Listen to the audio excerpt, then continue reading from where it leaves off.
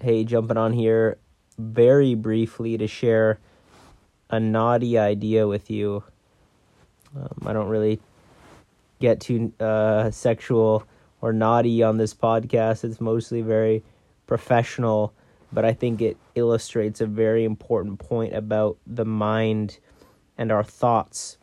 And I wanted to detail some progress based off of some meditation and some results that I'm noticing in my life.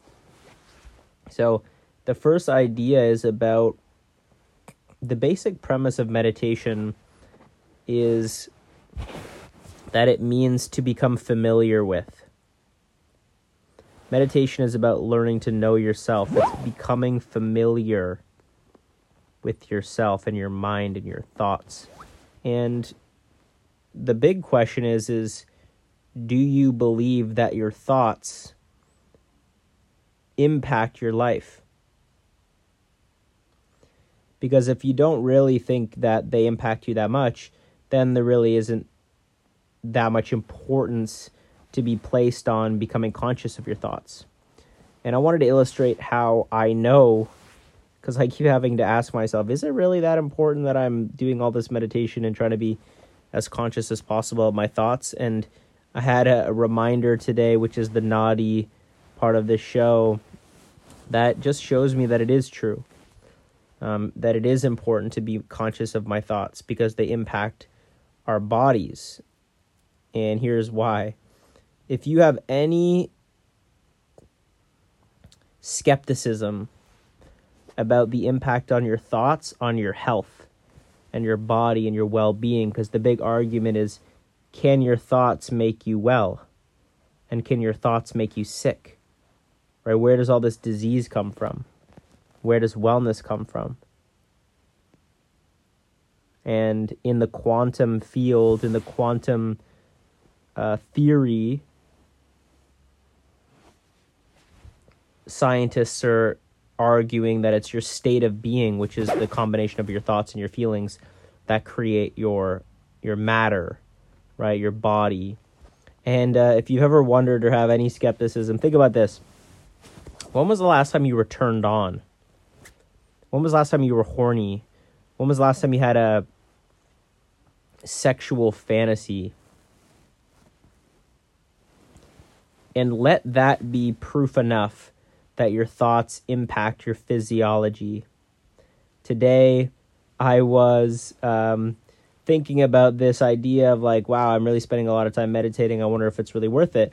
And then to prove it to myself that it is worth it, I conjured up a fantasy, an image of myself and a particular individual, and I played out the whole drama of the back and forth exchange, and I played out the intimacy and the sensuality, and I had the whole visualization going in my mind of what they were wearing and where they were touching me and the feeling. And within 30 seconds, what happens to your body, right? I'm not a woman, so I don't really know what would happen to a woman's body in that situation in terms of sensation, and I'm sure it's individual for each woman. But in my case, in most men's cases, the arousal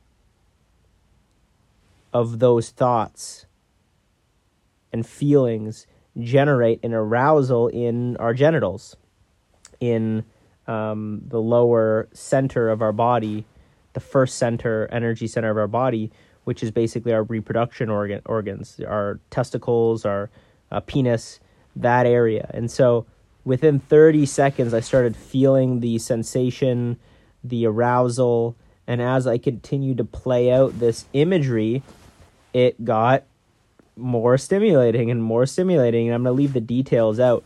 But if there was any level, and I'm saying this as a reminder to myself, and through this thought and application experiment today, anecdotally sharing it with you, that it's pretty obvious if you've thought about the last time that you had a sexual fantasy or just you literally saw your partner or somebody that you're attracted to and you had the thought of what would it be like, or you had the thought of this is about to happen because it's your partner, how quickly your body changes, how quickly being turned on stimulates your body.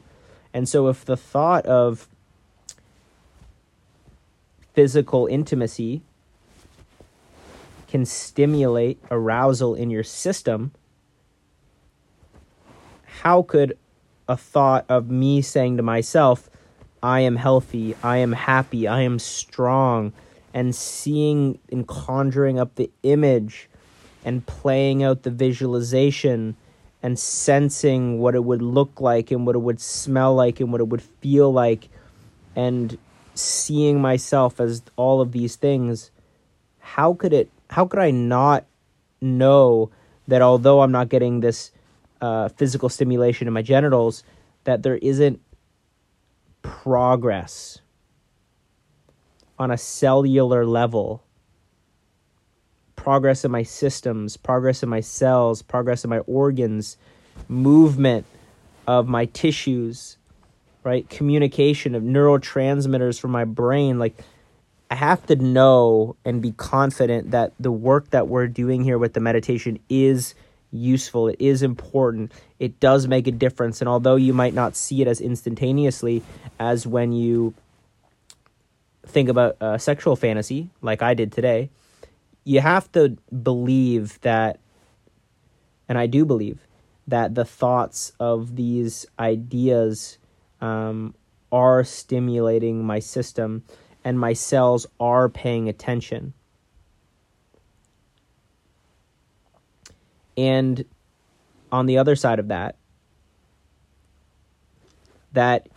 even if you're, and here's the real trick, is that the point of meditation is to be familiar with what are the unconscious thoughts and beliefs that you hold about yourself, which 95%, based off of the research that I'm looking into from Joe Dispenza, 95% of your day is subconscious, it's unconscious, it's habitual, automated programs, automated thinking, redundant patterns. And so the meditation, the point is to become more aware and more conscious of the unconscious programs and thoughts that you have, so that when you see them, you can ask yourself, is this the thought that I really want to have? Because if your thoughts can make you aroused and your thoughts can make you well, then is it possible that your thoughts can make you sick? And I believe that the programs that have been running my thoughts and my feelings have led me to the choices and behaviors that I made that landed me for the last 5 months not being able to walk. And so I'm becoming aware of those patterns of thinking, and I'm changing my brain by saying, no, that's not actually what I want to think. That's not actually what I want to feel. And to change is to become greater. Think greater than how you feel. Because if you feel a certain way today and you can't think greater than you feel, I'm saying this to Jonathan, if you can't think greater than you feel, then you will always think in alignment with how you feel. And if you think in alignment with how you feel, then you'll feel in alignment how you think, and it'll become a continuous redundant cycle, and I can predict what my future is going to look like, and it's more of what it is now. And so no matter what situation you're in, mine just happens to be a matter of my health and walking and mobility and independence. But no matter what your situation is, if you can't think greater than how you feel, then you can almost guarantee that you have a predictable future. And what really stood out to me the other day when I was listening to Joe is he said, are you more in love with your past, or are you more in love with your future? Do you believe more in your past, or do you believe more in your future? Are you more committed to your past, or are you more committed to your future? And if you're more committed to your future, then you need to think greater than how you feel. And I wanted to talk about the application of the meditation over the last few days. Yesterday I had a tough morning, and it led me to an emotional afternoon, feeling like a burden around my parents because they're doing so much to take care of me.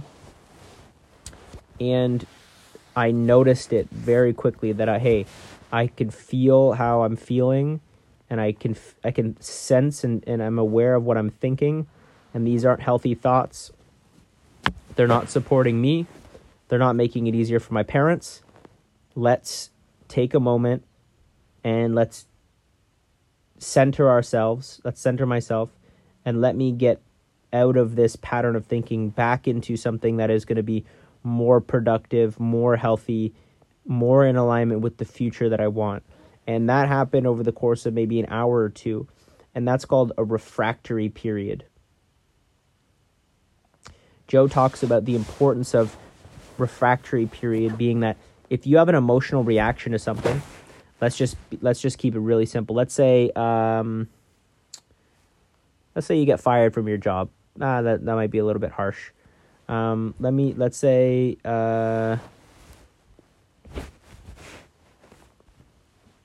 your mother-in-law made a comment about your parenting. Just follow me here. Just come with me. Come with me on this journey of your mother-in-law. So she makes a comment about your parenting that you don't like. And for the next 3 days, you're in a shitty mood, and someone comes up to you and said, well, what's wrong? Why are you in such a bad mood? Well, it's one long emotional reaction to that situation, and you say, well, 3 days ago, my mother-in-law said this. And if it lasts for days or weeks, Joe said it's called a mood. He said if your emotional reaction lasts weeks to months, it's called a temperament. If 9 months later somebody says, why is Jonathan like this? And they say, I don't know, let's ask him. And then I say, 9 months ago this happened to me. Then that's a temperament. And if it lasts years, it's called a personality trait. And this is important because he said if there's one thing you can teach your kids, and if you don't have kids, then really we're talking about if there's one thing you can learn and I can learn, it's to shorten your refractory period when you have emotional experiences or experiences that make you feel negative emotions or emotions that aren't in alignment with your future. Being able to shorten that. And the best way to do that is to be more conscious, more aware. So I said I'm literally, as it's happening to me, I'm aware that it's happening to me. And that's been the benefit of all the meditation I've been doing. Even today, and this is the last example that I give, is my parents were helping me go outside. We finally get out there. I'm on the wheelchair, and they're transitioning me from the wheelchair to the table. And my foot was caught on something, and I landed on the table, and I landed on my hand. And this has been like my, part of my personality over the last few months is when things happen that cause me pain, I'm immediately thinking that it's the worst case scenario, that it's going to take me weeks, days, months to get better from this thing that just happened. I'm already in this situation now, and it's like almost unavoidable that a couple of those situations happen on a daily basis. But the reality of the situation was I landed on my hand, and I went into my immediate conditioned pattern of fuck, this is bullshit, fuck this, that hurt. And then I literally within 3 seconds saw myself reacting in that way, and I said to myself, Jonathan, it's not that bad, it's not a big deal, calm down. And so my awareness, my consciousness, my knowing myself, becoming familiar with myself, of being able to see the unconscious program in action was a matter of seconds. And I'm not saying I'm perfect or that it happens like that every single time, but that happened to me today. Within 3 seconds, I said to myself, that is a conditioned program response. It's not that big of a deal. You don't need to respond that way. And that immediately changed the emotion that I felt. So the thought was, fuck this. I was aware of the thought, and then I was able to say, no, change that. It's not that big of a deal. And so the emotion then, instead of feeling frustrated, irritated, impatient, angry, I felt relaxed and calm, and that it was cool. And that, that might not have been the best thing in the world to land on my hand. I'm going to be fine. I'm going to be okay. And the real power of that is now my body is breaking the habit of being itself, which is huge and hard to quantify with you right now. But those will add up. I know they will add up. And the other part is the refractory period.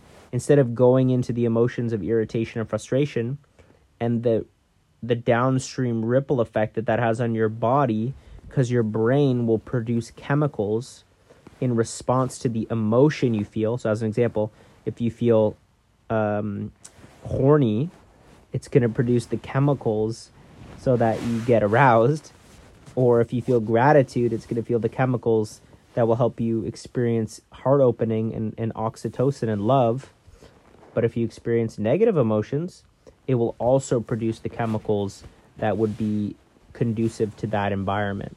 So I was able to stop that in its tracks and move forward with my day in a much more calm state. And if I truly want to heal, then I need that to be my experience as often as possible. My body needs to know that it is not the mind. It's not in charge. Yes, I landed on my hand. I love you, body, and I'm aware of you, and I will take care of you, but you do not control me anymore. I'm telling you it's going to be okay. I'm telling you you're fine. I love you. You're resilient. You're strong. We're going to be good. Let's roll over and move on with our day. And if we need to take care of this, like do some extra hand movements to strengthen our hand a little bit more, so be it. But I will not allow this to cause me to go into an hour of yelling at my parents because I didn't get on the table the way I wanted to get on the table. So that was my experience over the last few days. I've been meditating 3 hours a day for the last 3 weeks. I'm really enjoying the experience. I've been having some awesome meditations. The best thing about it has been to have my mom participate with me every single night. We've done a meditation together every night for the last 2 weeks. And my dad even joined me today. It's just been really beautiful to have these relaxing experiences with them, to share the meditation, to share the healing journey with them, and to hopefully over the next weeks and months see an impact in their lives as well. Love y'all. Hope that was insightful. Go get some naughty thoughts on, y'all. And don't stop visualizing the highest and greatest version of yourself and thinking greater than you feel.